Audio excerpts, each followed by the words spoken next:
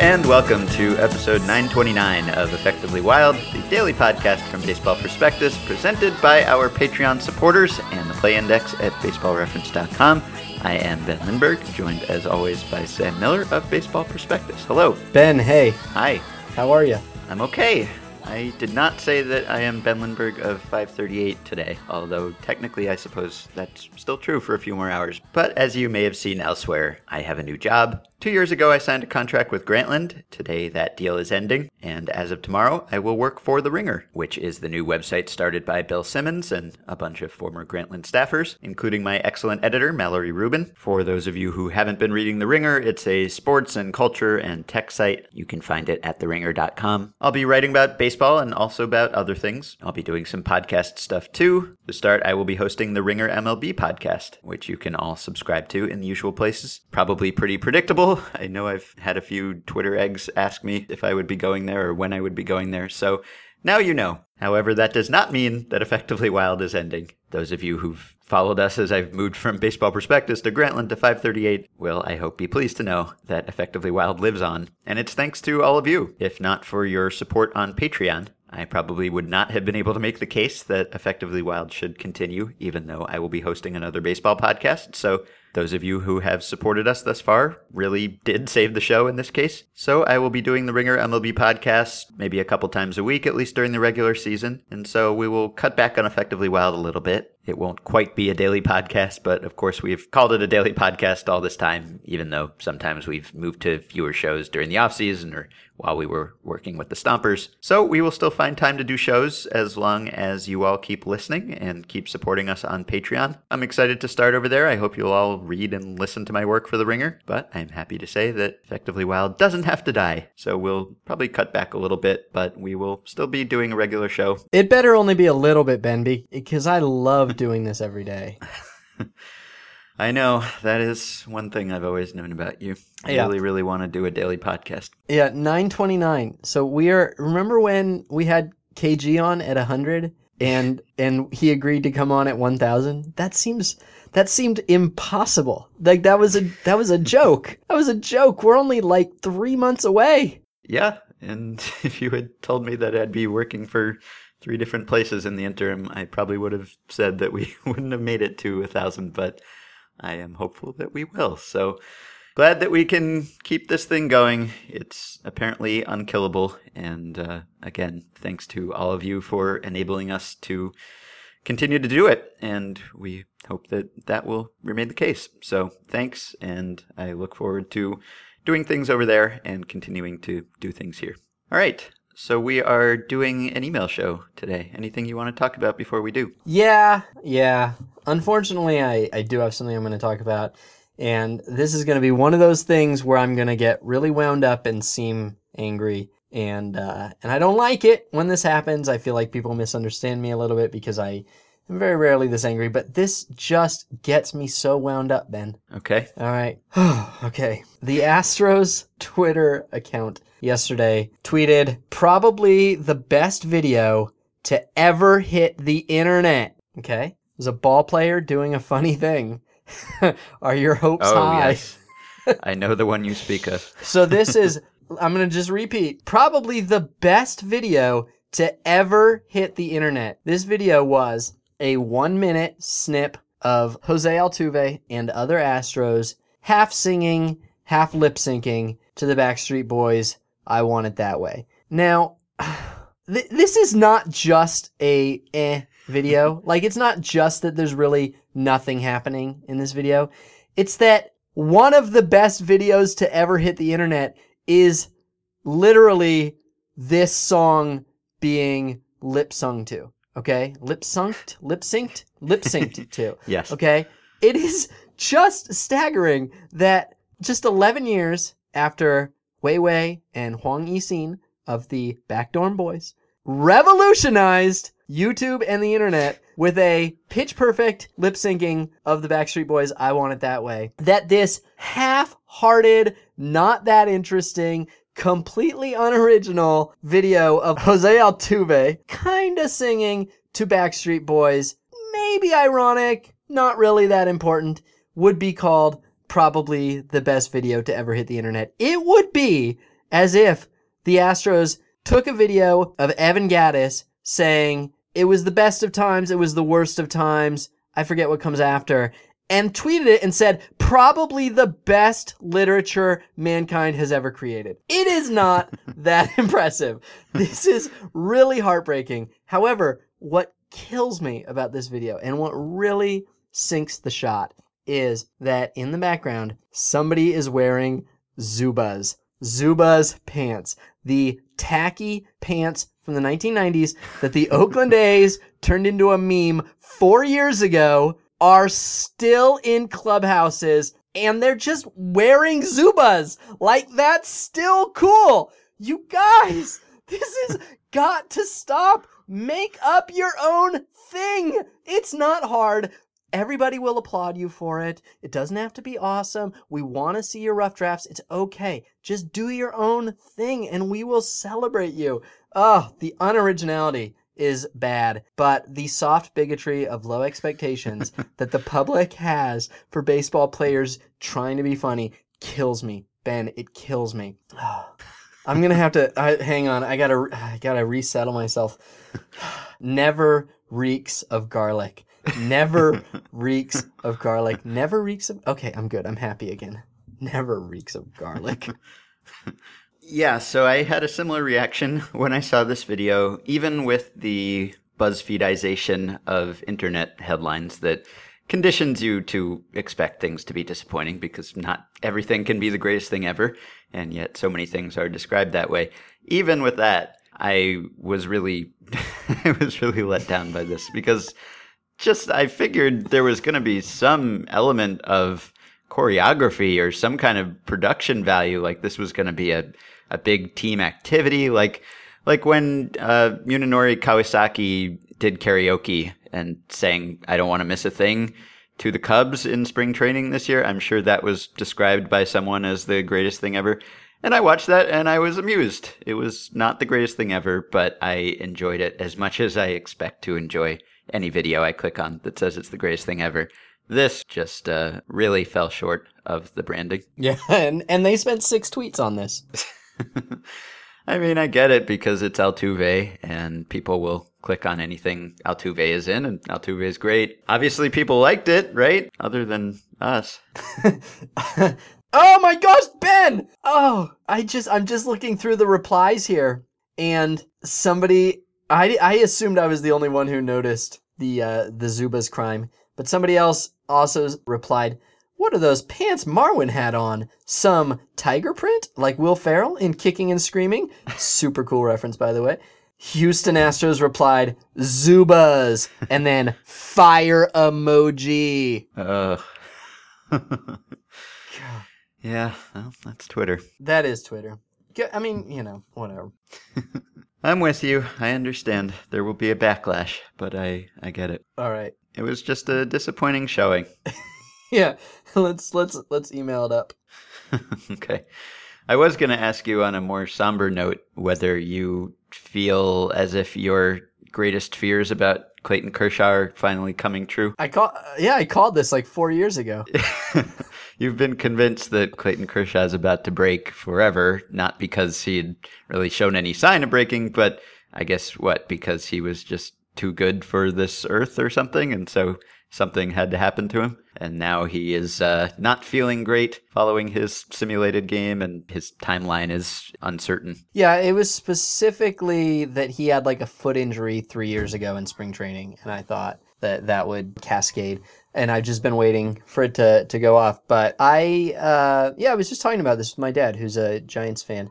And I'm strong in favor of rooting for injuries, generally, if they help your team. There are exceptions, as I've laid out on the show before. I think when we had Brisbee on, if you're particularly if you're pre-arb, if you're pre-free agency, then I don't root for for injuries for you. And I don't root for anything that's gonna like end your career, certainly, or like I don't root for like for instance, I would never root for anybody to have a punctured spleen. But if you pull a hamstring, miss 6 weeks, I think it's perfectly acceptable for a player to root for their team's number 5 hitter to pull a hamstring. I know a lot of people find that monstrous, and it might be. But Kershaw, who, of course, for a Giants fan like my dad, would be the biggest trophy that you could hunt. And I don't think he and I certainly feel no happiness about Clayton Kershaw missing even a single inning. So Kershaw's loss is a loss for all the sport, and I hope he comes back. It's weird. It's hard to know what it is. I have no idea what it is. What's going on? Yeah, it's too bad. It's times like these when you really just want to watch Jose Altuve lip sync to Backstreet Boys to make it all okay again. Never reeks of garlic. All right, questions. We will start with a question from Asabil, Patreon supporter, who says, I make the following claim. Speaking of baseball players attempting to be funny, the practice of giving a player the silent treatment when he returns to the dugout after his first career home run has jumped the shark. Agree or disagree? I feel like this used to happen sometimes and it was funny. I feel like this now happens every time without fail and it's 100% unfunny. What's the perfect mix of non-celebration troll jobs and actual celebrations that will produce the funniest moments? Asked another way, are jokes better when there's a lot of setup before the punchline or a little setup before the punchline? When do y'all remember first seeing the non-celebration troll job? Did this happen to Joe DiMaggio? I don't actually mind the repeat of this particular joke. I feel like that repeating a joke over and over does sort of inspire some good comedy because you have to really force yourself to be original. So, like, I've seen various twists on it that were kind of funny. I definitely remember thinking that's funny the first time I saw the guy come in and give imaginary high fives to his imaginary teammates. And at the Stompers, everybody ran to the bullpen, so we were not just giving the silent treatment, but we were not even there. And so I don't mind that. The problem is that we see it every time. They show us every time on TV. And look, when we're competing for entertainment with people who are watching their first baseball game, there's gonna be a lot of unoriginality. And the broadcast has to assume that not everybody knows that this has been done a million times, and so they show it, and there's a sense of whimsy, and that can be a little bit grating. And so I kind of roll my eyes a little bit when I see it, but its heart is in the right place, and to me it's more the announcers pretending to be more amused than they are that probably bothers me. Yeah, I really like the idea of it, and I like it when it works. I'm not sure whether it works anymore, and by work I mean actually, like, confuse the player, mystify the player, surprise the player. Because that's the whole idea of it, is that the player's going to come back expecting to be greeted like a conquering hero, and then no one's there, and he wonders what he did wrong and what's going on. And now I imagine that just never happens anymore, because it's obligatory and everyone expects it. And so that kind of defeats the whole purpose. I don't hate it, but I don't really get anything out of it if that's the case. I'm pretty sure that most of these guys have had this stunt pulled on them at least twice in their careers. Probably their first, I would say certainly their first professional home run, this was done to them. And if they went to college, their first college home run. And there are other opportunities here and there where it might have been done. So this is not even, not just not a surprise or original. This is not even a first for them, probably. Yeah, right. But you're still okay with it. It's fine. It's fine.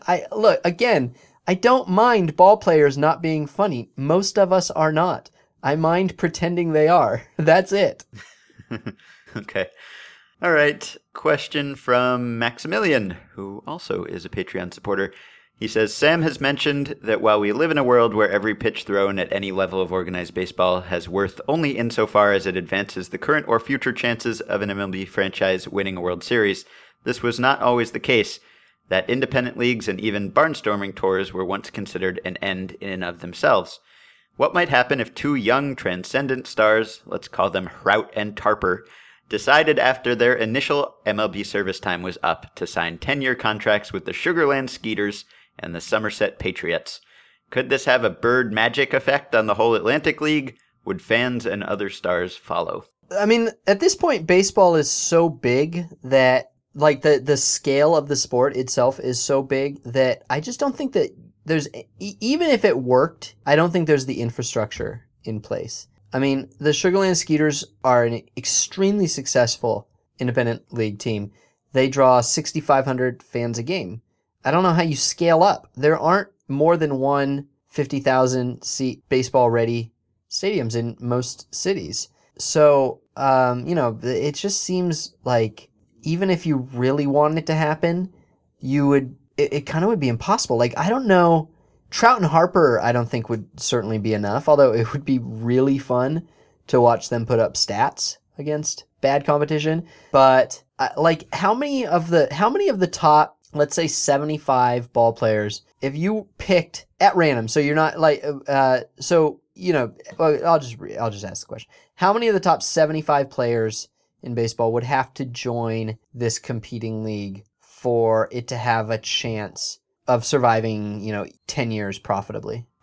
Well, I mean, profitably is impossible because I don't know how they would pay these players to begin with. But yeah, but that it could compete with, that it could do to Major League Baseball what the American League did to the National League, and basically reach equality. Or maybe even get to like Federal League level where they were actually enticing some stars to leave and it was considered a threat, even though it didn't last that long. Well, the Federal League, though, the Federal League is a big flop, though. Like, that's the point. You can't do it. Even 100 years ago, you couldn't do it. And that was before, we had $8 billion TV contracts, before we had organizations with, 60 scouts, and seven levels of play, and, the stadium and all of that. Like, that was a pretty simple time, and they couldn't do it. So now it just seems the scale is unfathomable, right? Yeah. I mean, you can't even really say like you have some mad billionaire take over a team because that's not even enough money anymore. That's like Bryce Harper's contract would be half of the billionaire's fortune unless they're many times over billionaire. So it would be hard to make it work in any way. But as for if it somehow did happen, how many would it take to actually get people to watch? I think you'd probably need like 20 of the top 75 sprinkled around the league. I think it would need to be much higher than that. I think it would have to be greater than half, because even if you have the players, you don't have the uniforms, you don't have the history, you don't have the rooting interest, you don't know, look, if I want to go to a Giants game right now, it's really easy for me because I've been to a bunch of Giants games. I know where to park. I know the train schedule. I know the little place down in the left field corner that has the best hot dogs with the grilled onions on it. And you'd have to relearn all that stuff from scratch. It just doesn't seem worth it just so that, you can see Ryan Zimmerman play. Like, I just wouldn't do it. I think it could hurt MLB if you had, immeasurable billions and you wanted to try this. You could probably take a big chunk out of MLB's business. I just don't know that business would go anywhere. Like, I don't know that business would go to you. I think it might go to the NBA. Yeah, maybe so. I don't know. If Rich Hill was on the team, you would watch? Okay. You know that the 30 team, however many teams they had, say they had 18 teams, you know that the 18 team names would be garbage team names too. Like, nobody names a team well anymore. It takes a long time before they seem any less than absurd. And if there was a league with 18 new teams, they would name them all horribly and we would just mock their uniforms. Right. All right. Next question from Amos Blackman, who is actually also a Patreon supporter. I swear I'm not even picking out Patreon people, but they just happen to be. And his question is somewhat related to the book. He says, this question occurred to me before I started reading. The only rule is it has to work. So I'm going to ask it anyway, even though the book is pretty clearly going to get into this. It's pretty clear now that even managers of quote-unquote smart teams make decisions that violate pretty basic sabermetric insights. The Dodgers don't shift. Escobar leads off for the Royals. Most clubs follow closer orthodoxy, etc. In most cases, there's an explanation. Kershaw doesn't like pitching in front of the shift. Esky magic is part of the Royals' chemistry. High-performance relievers demand saves and get paid for them. Good managers undoubtedly provide real value through chemistry and leader of men qualities, even if we don't know how to quantify them yet. My question is, should front offices try to tell managers which suboptimal strategies to use in establishing their leadership? For example, lineup construction usually has a very small impact, so it seems like a good area to allow managers free rein to keep players happy, build chemistry, etc. But maybe the Dodgers would be better served by working to bring Kershaw on board with shifting, which as a leader himself, he would influence the entire staff. Which areas should managers be given the most free rein or the least, or would such guidance be self-defeating because the power of these decisions to build on-the-field unity comes in part because they reject the analysts' input? It's intriguing. It's an interesting question, but I do think that I had a shift in the way that I viewed power or politics or whatever when we did the Stompers. I used to think, okay, life is about compromise and you take a little here because it's more important to you, and you give up a little there because it's less important to you. And I sort of came to feel that, in fact, anytime you give up, you simply lose your chances of getting the next thing. Like that it's all about establishing a precedent for you getting what you want. And that's not great. That's not fun. I don't really like that world. But I think if you let your players see the manager overruling you, for instance, they would be more resistant the next time you overruled your manager. Does that make sense? Yeah, sure. We lived it. Yeah, I mean, it's weird because, again, I don't really like this. This is not really my sort of personality, but you just kind of have to project that you're the powerful one. And most of the world already knows this. A lot of people are listening to me say this, and they're like, yeah, no, of course. It's like every prison movie where they say that thing that they say in every prison movie about finding the toughest guy in the yard. And this is not surprising to a lot of people. Winning begets winning. Power begets power. But I think almost if you're the front office and you are if you're the front office and you're worried about your players resisting you, then I think you have to demonstrate strength. I think it's better to not worry about them resisting you. You have to figure out a way that you're not in an antagonistic relationship with your players. You need to figure out a way to sort of disguise your influence, perhaps, so that you're not constantly in a position of conflict. But if you are in a position of conflict, which this question sort of implies, I don't think that meeting in the middle and assuming that they're going to see your good intentions or whatever is gonna work. Yep, I think that's right. And of course, the best of all worlds is to avoid the problems in the first place by being very clear about what your expectations are going in and making sure that you are working with someone who, mostly is on the same page, not completely in lockstep with you about everything, but at least knows how to talk to you and is willing to take input and have these discussions so you can save yourself a whole lot of trouble and conflict and fights in the recruiting or the interviewing process. But I agree, if you do get into a situation like that, it kind of helps you in the long run to put your foot down. All right, play index? Play index. All right. This one goes a couple of different directions. People might have seen during the All-Star game a graphic that caught my eye, might have caught your eye. It was that Mike Trout on the first pitch this year is hitting .619. That's a big old number. So, yeah. So I, of course, wanted to see where this ranks historically speaking. Trout only has 22 plate appearances right now, so presumably this will regress, but whatever. I wanted to see if he's chasing any sort of record.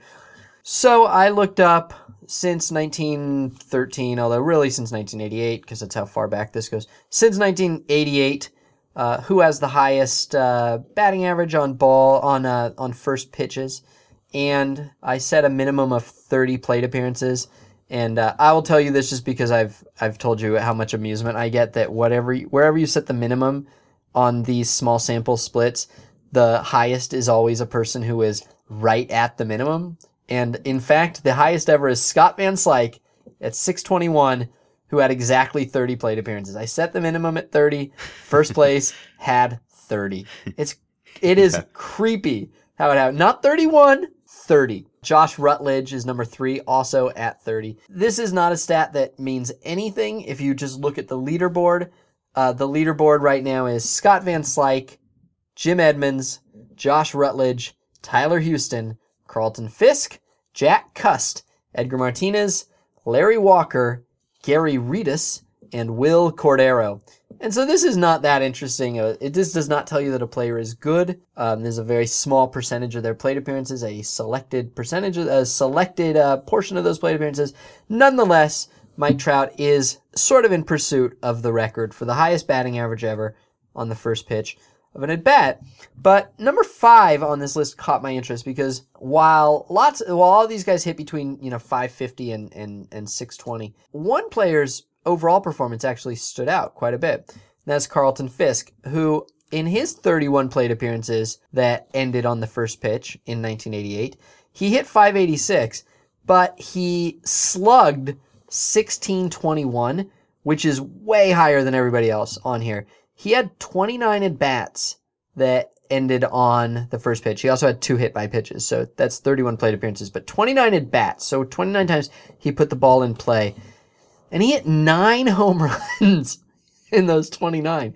9 home runs. So he had a 22.34 OPS, which is if you're familiar with Baseball Reference, you'll know what I'm talking about, but they have something called the split OPS plus, which is how your OPS plus relative to the league as a whole in that specific split.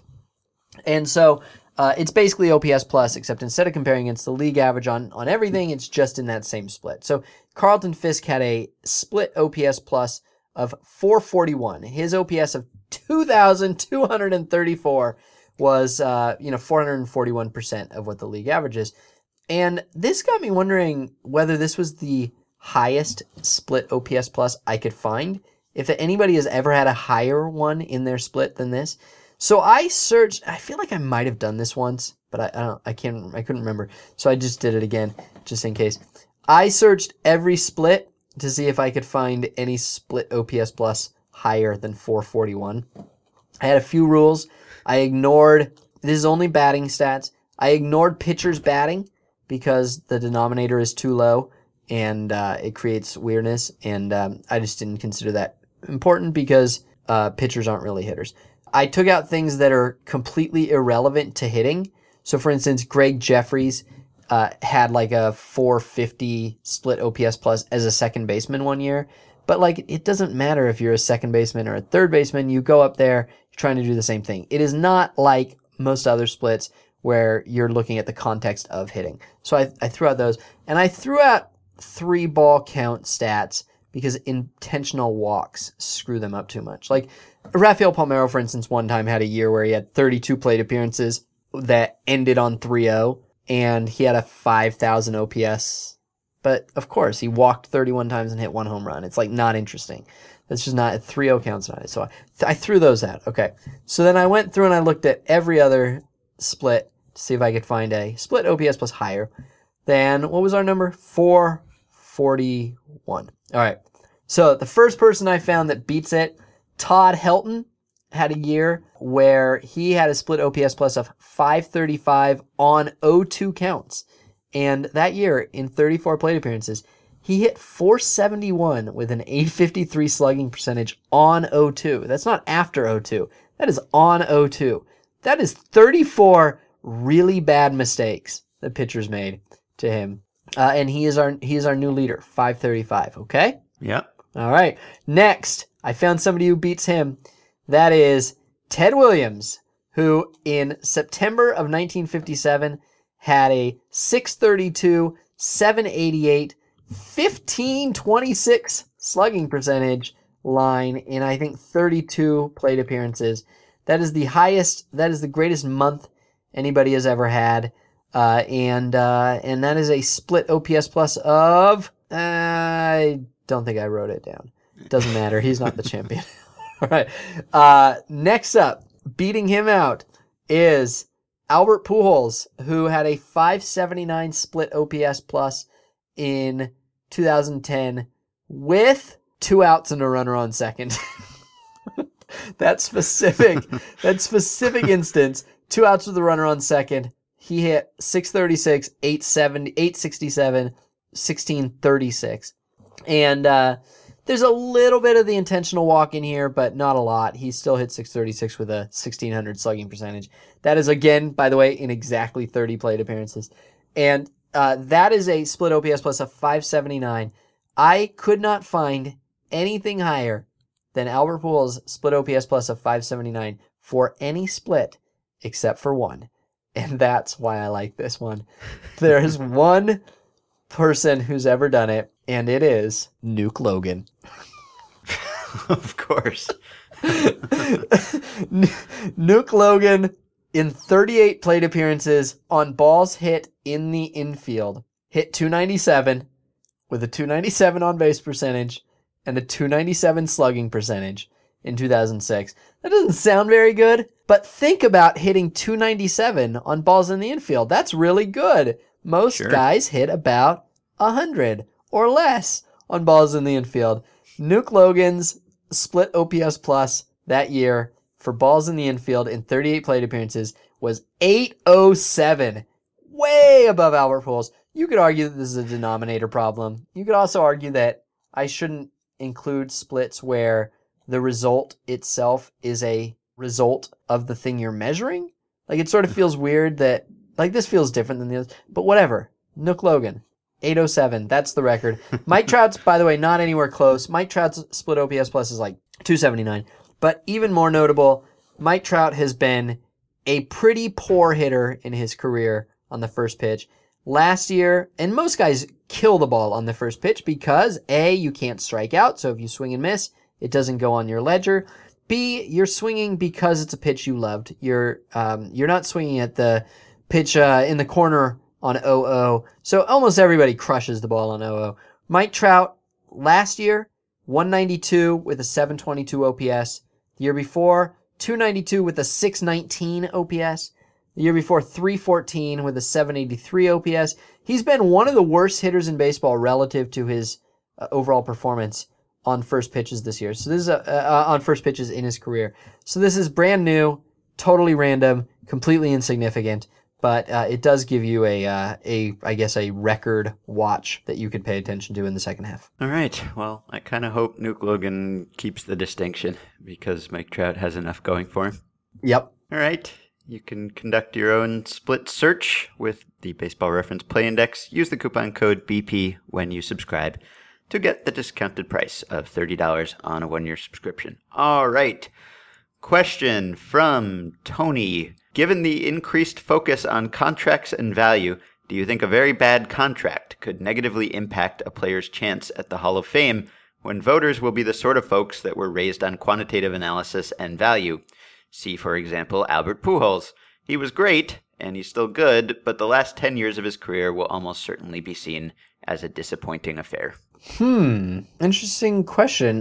There are two kind of ways of thinking about this. One is, would it subconsciously affect them? If Albert Pujols feels like Albert Pujols, by the way, is going to make the Hall of Fame. So he's not a perfect case for this because there's no doubt he's going to make the Hall of Fame on the first ballot. But a player who is as disappointing and who's more of a borderline candidate than Pujols, who's as disappointing for 10 years psychologically could matter. Now, of course, the first name you think of who this would apply to is Ken Griffey Jr., who just set the all-time record for highest percentage of Hall of Fame votes received.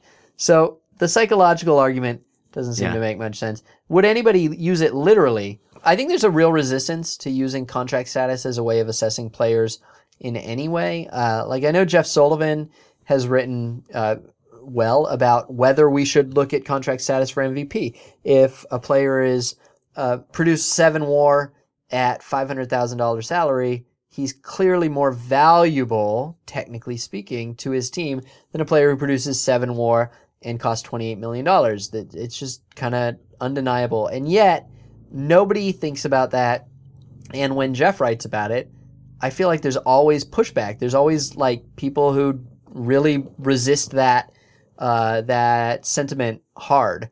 And there's kind of a negative response to it. So I don't think that there's any imminent threat's the wrong word, but threat of people thinking about it that way. Yeah, I don't think so either. I mean, obviously, if you have a bad end to your career and you're not a valuable player for reasons that have nothing to do with your contract, that could and should hurt your Hall of Fame case, and it has in many individual cases, guys who just tanked early and didn't keep up their Hall of Fame beginning to the career, and they didn't end up in the Hall of Fame. So that happens, but you don't really get to the point where your contract is seen as an albatross unless you're not a good player. And so that's already, I think, accounting for it. If you're not a good player and you're making 20 million, or you're not a good player and you're going year to year with, $2 million a year contracts or something, I don't think that affects how you are perceived. If anything, the fact that you're still making $20 million reminds people that you used to be good enough to earn that much money. So maybe it's almost the opposite, but I agree. Don't think anyone will really hold this against anyone. You could hold it against Pujols and it doesn't matter because he was the best hitter in baseball for many years and one of the best hitters of the century. And so that's enough to get him in, even if he winds up his career with almost a decade of disappointment. But I don't think it matters that he's on a big contract or not. It matters to the Angels, but I don't think it could, and I don't think it really should matter to Hall of Fame voters, because the Hall of Fame is about how good a baseball player you were. It's not really about whether you were worth more to your team. Yeah, good point. Well said. What's interesting is that the Sports Illustrated annual survey of players, where they ask who's the most overrated player in baseball, and it's almost always whoever's overpaid. Like it was A-Rod for a while or whatever, but it's someone who's overpaid. And the guy who's overpaid usually ends up in a way being underrated. Like, not always. Like Ryan Howard was actually every bit as bad as analysts said he was and people feared he was. But a lot of times, like a guy like, Jason Worth, or I remember Vernon Wells was this before he went to the Angels and actually became that bad. You just get so obsessed with their contract that that they become punchlines or they become albatrosses while they're still producing pretty good major league performances. And so in a weird way, those guys end up being underrated oftentimes. Yeah. All right, last question from Luis. If you were the sort of person who gets tattoos and you wanted to get a tattoo of your favorite player, when would be the second best time to do it? The best time being never. Take Mookie Betts. I love Mookie Betts. It would be so cool in retrospect to have had that much faith in a player so early. His future was so uncertain at that point, there was a non-zero chance that he'd never amount to much, and then I'd be stuck with some obscure name on my body for the rest of my life. If I go with Adrian Beltre, I'm pretty late to the party, and I'm risking very little. If I go with Griffey, again, it's very safe, but it's also made with the knowledge of his sharp decline. So, if you're forced to get a tattoo of any player you like, how would you make your choice? A bold bet on a young player, a long-dead legend, a safe pick of a future Hall of Famer still in or near his prime, an underrated sentimental favorite, an obscure former bench guy or middle reliever, anyone named Mike Trout. Well, if it's somebody who's famous, like if for some reason your favorite player, like my favorite players growing up were always guys who were terrible. Like I was looking at a note from my camp counselor when I was 8. He wrote a note to my parents that like talked about like how I'd done at camp, right? And he said like Sam has great spirit and loves to root for the underdog. He's probably the only person in the world whose favorite baseball player is a rookie backup infielder. And at the time, my favorite player was Greg Litton. So much so that I insisted that everybody call me Greg Litton. And so if you're purposefully choosing guys like that, you could probably just do whatever you want, because whether they turn out good or bad is irrelevant. But I'm assuming you're going to choose somebody good, or you hope to choose somebody good. And in that case, they have to be dead. They have to be dead, partly because I'm a huge believer in the no statues of living people philosophy that he mentions, but also it's creepy. It's creepy to have a living person tattooed on your body, in my opinion. Like what if you run in, say you pick Mookie Betts, right? And say Mookie Betts is great and everything's working great. And then one day you're in Las Vegas and you walk into an elevator and Mookie Betts is in that elevator. Are you showing him the tattoo? No, you're not. You're never showing him that tattoo. You are hiding that. You are hoping you don't wear shorts that day because that tattoo is really embarrassing when you come face to face with the adult person whose face is tattooed on your adult body. So I think the day after he dies is the right time to do it. And I think, I'm not a tattooed person, but I think that would be a great tattoo. The other problem is you don't get any credit for being the first to get the tattoo because no one knows when you got it. I mean, maybe a few people do, but if you show up to the game if you show up to the game and you have the tattoo and he's obscure, then no one even knows who it is. And if he's a star, then no one says, "Oh, we salute you for being the first to have faith in this player." They just said, "Oh, you got a tattoo of the most famous player." So you don't even get credit for being the first on the bandwagon. So I don't think there's really any value to that. So if I were going to go with someone, which I wouldn't, but if I would, then probably the sentimental favorite, probably the Greg Litton would be a decent choice just because then you could explain why Greg Litton and maybe there's a story behind that. But otherwise, I don't know. Buy a jersey. A jersey's a good way to hedge your bets. If I were going to get a tattoo, a baseball tattoo, I would probably get a tattoo that was a little bit less obvious and a little less awkward. My tattoo would just say 362/609/812. All right. Today, Greg Litton is a successful motivational speaker. No kidding. Yeah, apparently, according to Baseball Reference Bullpen. Oh, wow. Great. I probably knew that. I think I've probably Googled him before. You got my tattoo? You get There's it? a Bonstat. Yeah. Okay, good. Just wanted to make sure. It's weird. People can't tell this, but right now, since I've been on Mom and Dad's Wi-Fi for the last week, I'm about 11 seconds behind him. And so we're having conversations, with each other by tapping on prison bars, basically. So every time I say something, there's just this 11 moments of terror that Ben's not gonna laugh. And it's very stressful. Oh, he laughed at that one. Good. Yeah.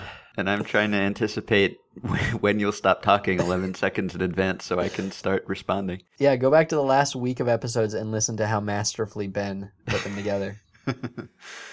All right. So that is it for today. You can support the podcast on Patreon at patreon.com/effectivelywild. And again, a big thank you to all of you who have helped us preserve the podcast and who I hope will continue to help us preserve the podcast. Today's 5 listeners who have already pledged their support are Jeffrey Young, Birgal O'Neill, Duncan Leitenyi, Taylor Mukaria, and Christian Thomas. Thank you. You can buy our book, The Only Rule Is It Has to Work, at theonlyruleisithastowork.com. If you've read it, please leave us a review at Amazon and Goodreads. You can join our Facebook group at facebook.com/groups/effectivelywild, and you can rate and review and subscribe to Effectively Wild, as well as to the Ringer MLB show on iTunes. Send us emails at podcast@baseballprospectus.com or by messaging us through Patreon. I'll be doing a Ringer show with Michael Bauman tomorrow, so you can look out for that. And then Sam and I will most likely be back on Friday with another episode of Effectively Wild. So we will talk to you soon.